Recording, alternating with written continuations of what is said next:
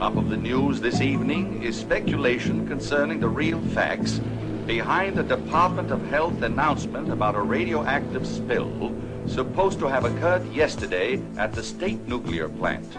You will die, only to live again in a younger body.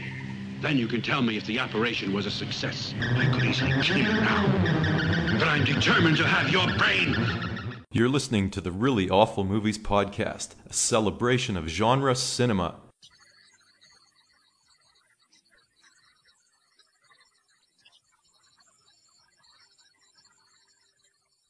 Hi, my name is Chris, and along with Jeff, we talk about movies that aren't really awful at all. Horror, action, kung fu, musicals, post-apocalyptic, women in prison films, and much, much more.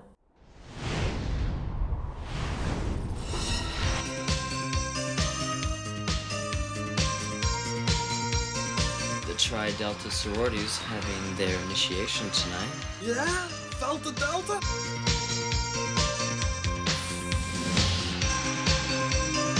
It's part of the ritual. You make it sound like we're devil worshippers or something. That infraction will require punishment. Painful punishment.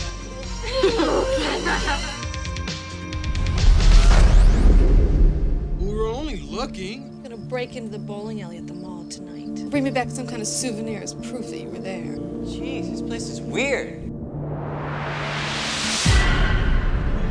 Well. Companies arrived.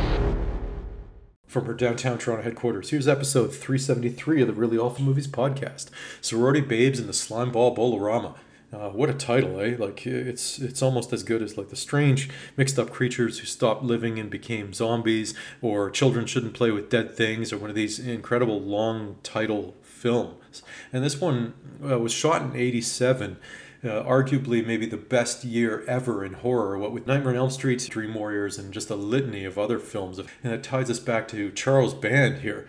And Charles Band put this one out through his Urban Classics division. And I guess it's kind of funny because enticed by Instagram, I took note of his latest book, Confessions of a Puppet Master. And it's sitting right here on my desk. I just ordered it from Amazon. But Confessions of a Puppet Master, a Hollywood memoir of ghouls, guts, and gonzo filmmaking. And in that book, I've only delved into it a little bit, but Charles Band actually does not reference this film, which is a bit of a shame. I was kind of hoping he would, as there's probably a lot to tell behind the scenes here. Now, for those who don't know, Charles Band produced a litany of horror films under Empire, Urban Classics, or I believe it's called, I want to say it's Full Moon Features, but you have stuff like that, like Ghoulies, Reanimator, which should be on in everyone's top 15 lists of the top horror films of all time. It's just inimicable, outstanding, sui generis movie by Stuart Gordon. It just perfectly marries, in my estimation, comedy and horror, and is just a total gut muncher as well. It's just the gore is over the top and so just splatter filled and fueled. It's one of my top horrors ever.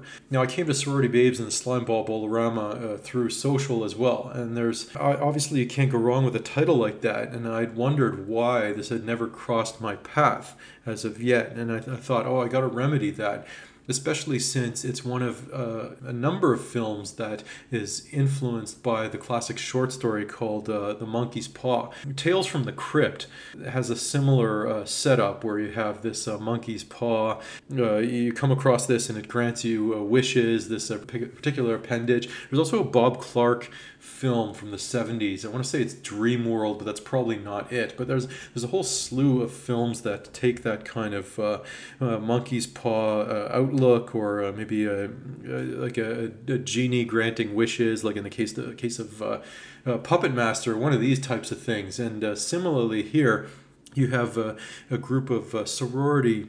Yeah, well, as the name implies, sorority babes, and to the extent they are babes, I guess most of them kind of are.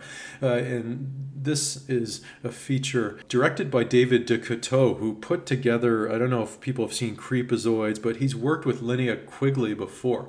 I hope I'm saying that right, and it's not Linnea, but Linnea sounds better. Linnea Quigley, obviously, who got impaled in Silent Night, Deadly Night, and obviously Night of the Demons. I mean, she's just an iconic scream queen, and she plays like a very punk rock character in this one. But I'm just going to call it Sorority Babes from now on. But you have three goofy guys, Calvin, Jimmy, and Keith.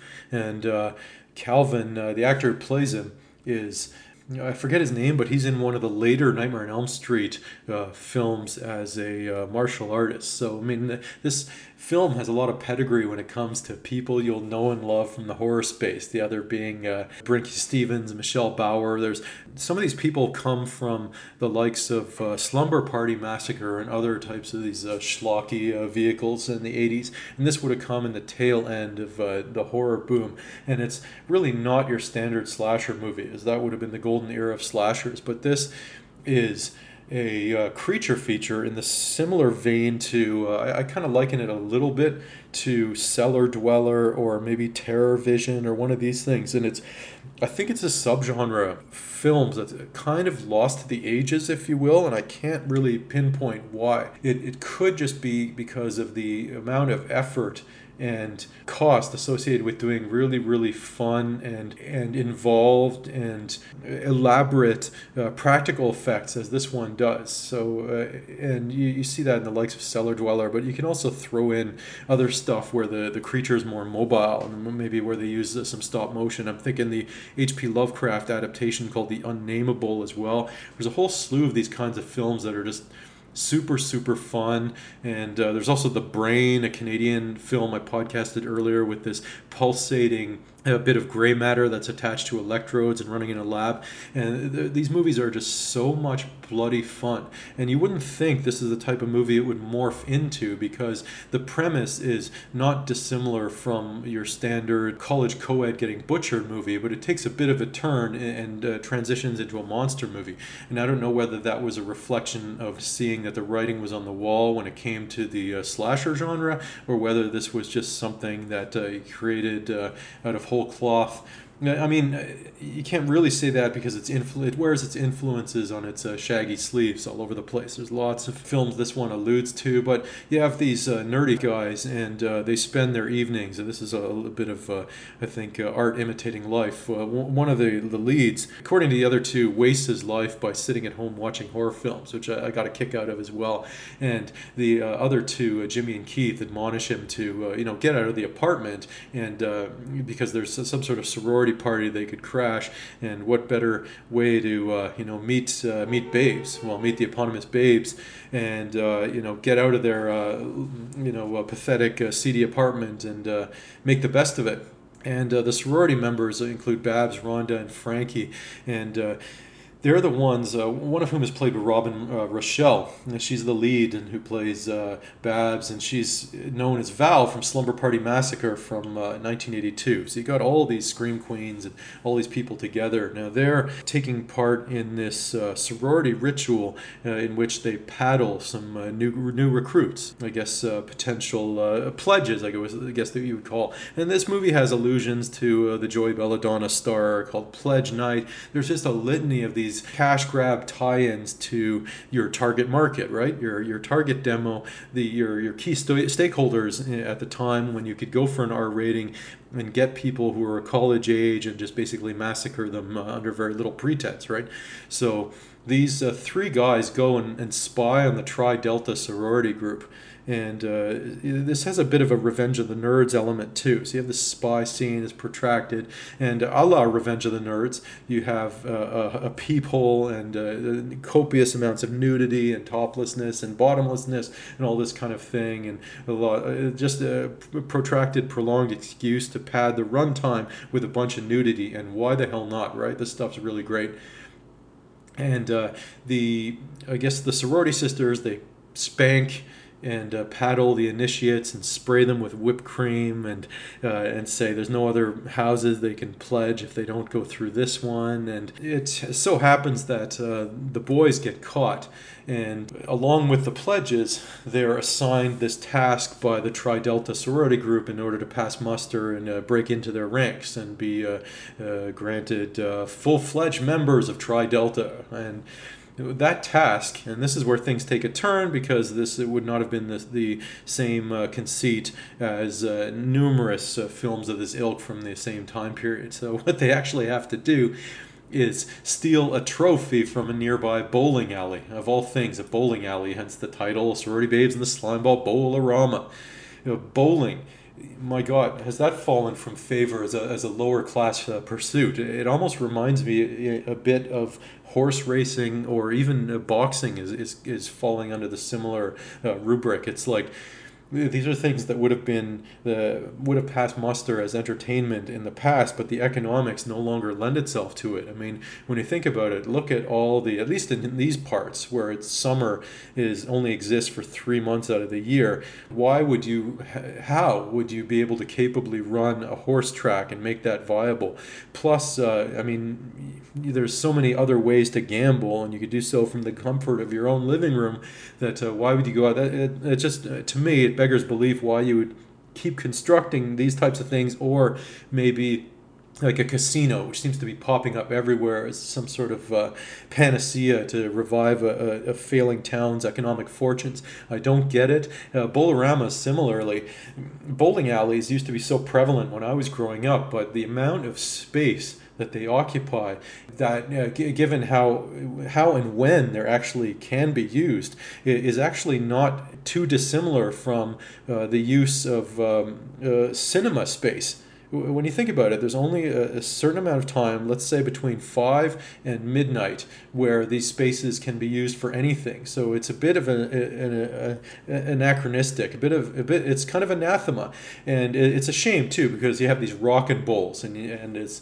fond memories of going to the 10-pin, and they flash purple and pink lights, and they play all this awful music, and you go and rent these terrible shoes, and they always invariably smell bad. Maybe it's a function of living in the big city, and there's just too many entertainment options, and maybe in a small town you have to avail yourself of you can avail yourself of little else. But I remember going to Toronto's Greektown a few years ago, and they had this basement bowling alley that was only 5-pin and looked like it had been a Legion Hall or something, and it was really ridiculous, and it might as well have been a pin monkey in the background just setting up the balls after you bowl a strike. It is really bizarre and really weird. Anyway, in Sorority Babes and Slimeball Bowl-O-Rama, the bowling alley becomes the setting for this horror in a very effective way, I gotta say, in the same way the Sam Raimi film Intruder made use of a grocery store.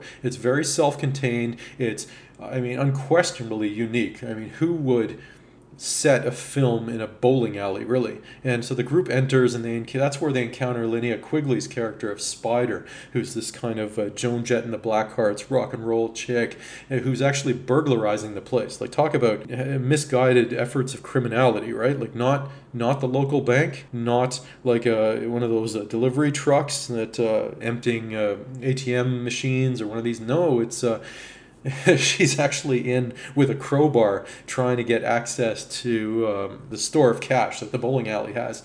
And the crew obviously is trying to curry favor with the Tri Delta sorority group, so they meet each other, and they end up trying to break into the trophy room and make off with, a trophy, literally a trophy, which is something that they would steal to present to someone else. So it's a trophy of where they've been, this low-level criminality. And it just so happens that when this trophy is busted, it unleashes an imp named Uncle Impy. And this is like a jive-talking blaxploitation imp who's stop-motion, claymation style, and he appears and grants the group wishes. Now, the only sensible one out of this party seems to be Jimmy, who wishes for a gold stack.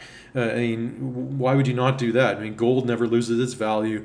It's intrinsically valuable, and you get a whole bunch of worth out of it that's really, really tangible and really useful. Meanwhile, Taffy, one of the pledges, had never been a prom queen. And you talk about a useless wish. If you're going to avail yourself of one wish, she gets like a really fancy dress that's potentially worth several $100. And meanwhile, someone with a runway that's a lot shorter. On the outlook side is Keith, the other nerd who wants to have sex with Lisa, one of these girls here. So it's their wishes are granted, and ultimately, I guess one of the sorority sisters is turned into an evil bride of Frankenstein and starts going around. And meanwhile, Rhonda, the other sorority sister, is turned into this rapacious female demon or minion, and Babs, the Robin Rochelle character, who's the leader of the group and the lead paddler, that's a paddlin', the lead paddler of the sorority sisters, she manages to abscond, but she's rendered unconscious from touching the mall doors. And so this is a setting that's contained in a mall, but as it so happens that frequently bowling alleys are contained in a mall, so it has a little bit of Dawn of the Dead feel of that as well. But that's, I think, being charitable. Now, this is a super fun movie, and I actually selected it because, of all things, its runtime. I've been finding it increasingly difficult to stay up really late, what with my son's sleep habits being all over the map as a toddler. So I just thought, okay, great, 80 minutes. I figured with the rolling credits, I can get this over with in 70. And this one has a budget of $90,000 in the late 80s, and there's actually a little bit of style behind this one. I mean, David Duchovny kind of knows what he's doing. I've not seen the Creepazoids, but he's done other kinds of fun films that our listeners might know. You would know him as well from the likes of Nightmare Sisters, I think, and Puppet Master, speaking of Charles Band. Puppet Master 3, Toulon's Revenge, Dr. Alien, and Lady Avenger, and all these kinds of schlocky productions. And this movie is notable. I mean, Sorority Babes and the Slimeball Bowl-O-Rama. I just love saying it, but it's notable when one of the demon minions kills one of the nerds and uses his head as a bowling ball, of all things. I mean, just think how heads have prominently featured in films involving in some way Charles Band, whether it's Reanimator, Who's Going to Believe a Talking Head, or this ball, which is just sent down the lane. It's pretty funny. My friend Jake is he's from Texas, and he was a low-level bowling, like, I don't want to say champ, but he was like, as a youth, he would go to these different tournaments all over the province and in the States as well, where they have a more developed circuit, and he would actually bowl quasi-professionally as a teen. And to this day, I believe when we last went bowling out in Toronto, he actually brought his own balls and bags, and we were just all laughing uproariously at this, because it's like Kingpin or something ridiculous like that. It was, I mean, no one treats this thing with any kind of gravitas. It's a goofy sport.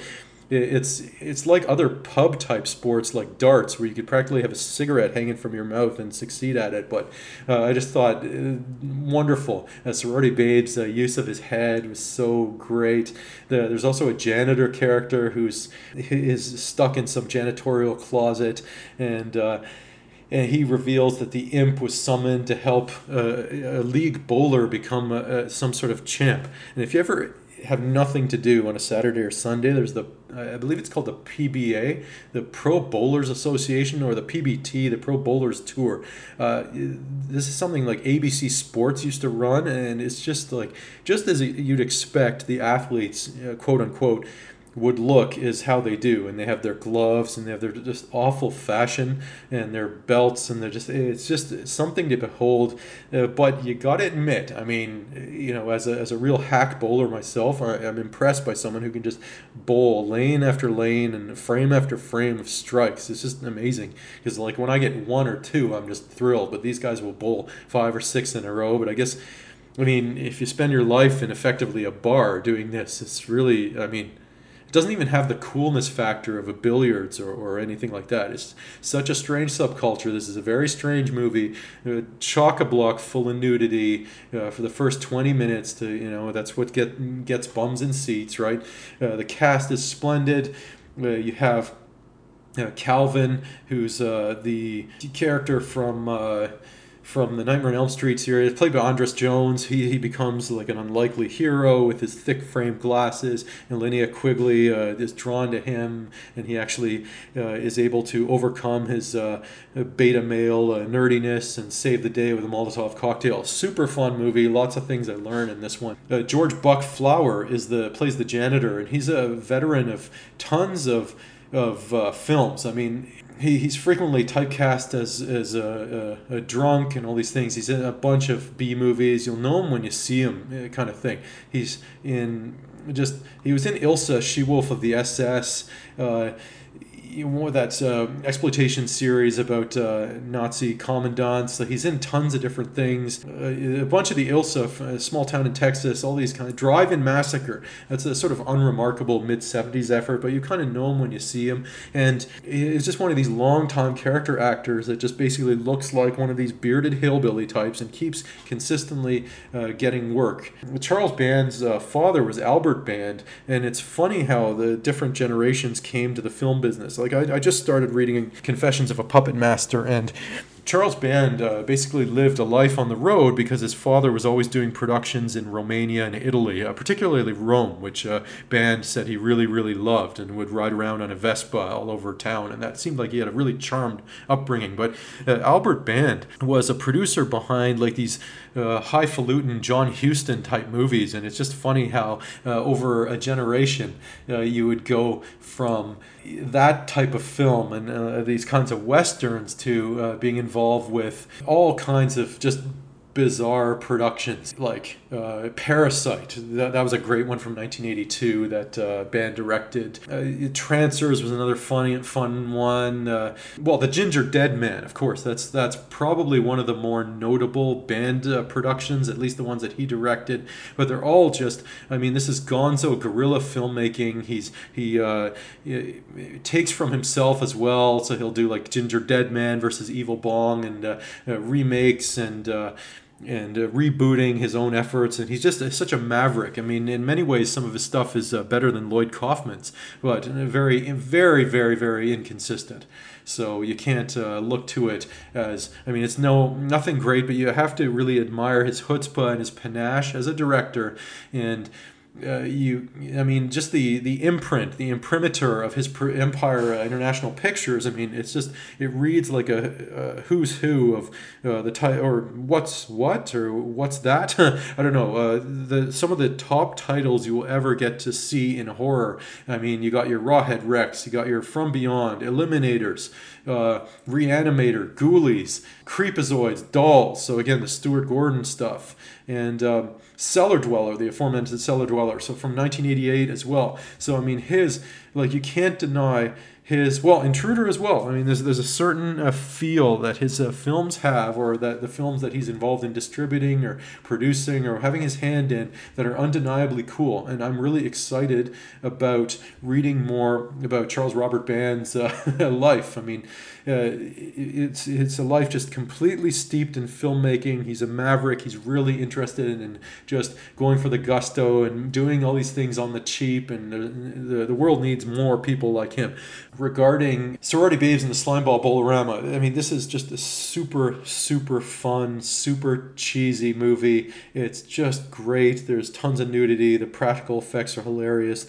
The jive-talking blaxploitation antagonist imp is one for the ages. It reminds me a little bit of Basket Case in a little way, like with the serrated teeth and whatnot. It has that there's a little bit of an overlap between those two monsters, if you want to call it that. Both sympathetic, both wisecracking, both super fun. I'm going to give this a solid 3 out of 5. A lot of people enjoy it, ironically now, of course, and fine, that's fair. But it's entertaining as all hell, and really that's all you can hope for with these kinds of things, especially clocking in at really 70 minutes. I found it more enjoyable than some of these highfalutin efforts like St. Maud, most notably of late.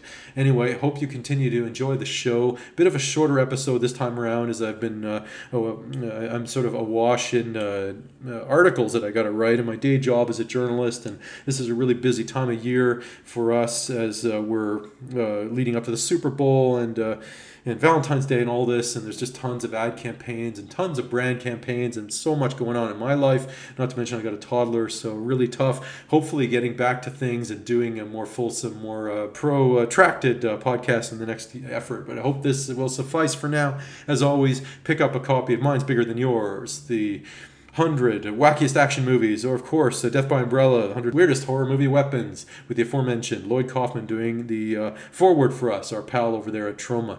Anyway, enjoy, and we'll talk to you soon. Take care.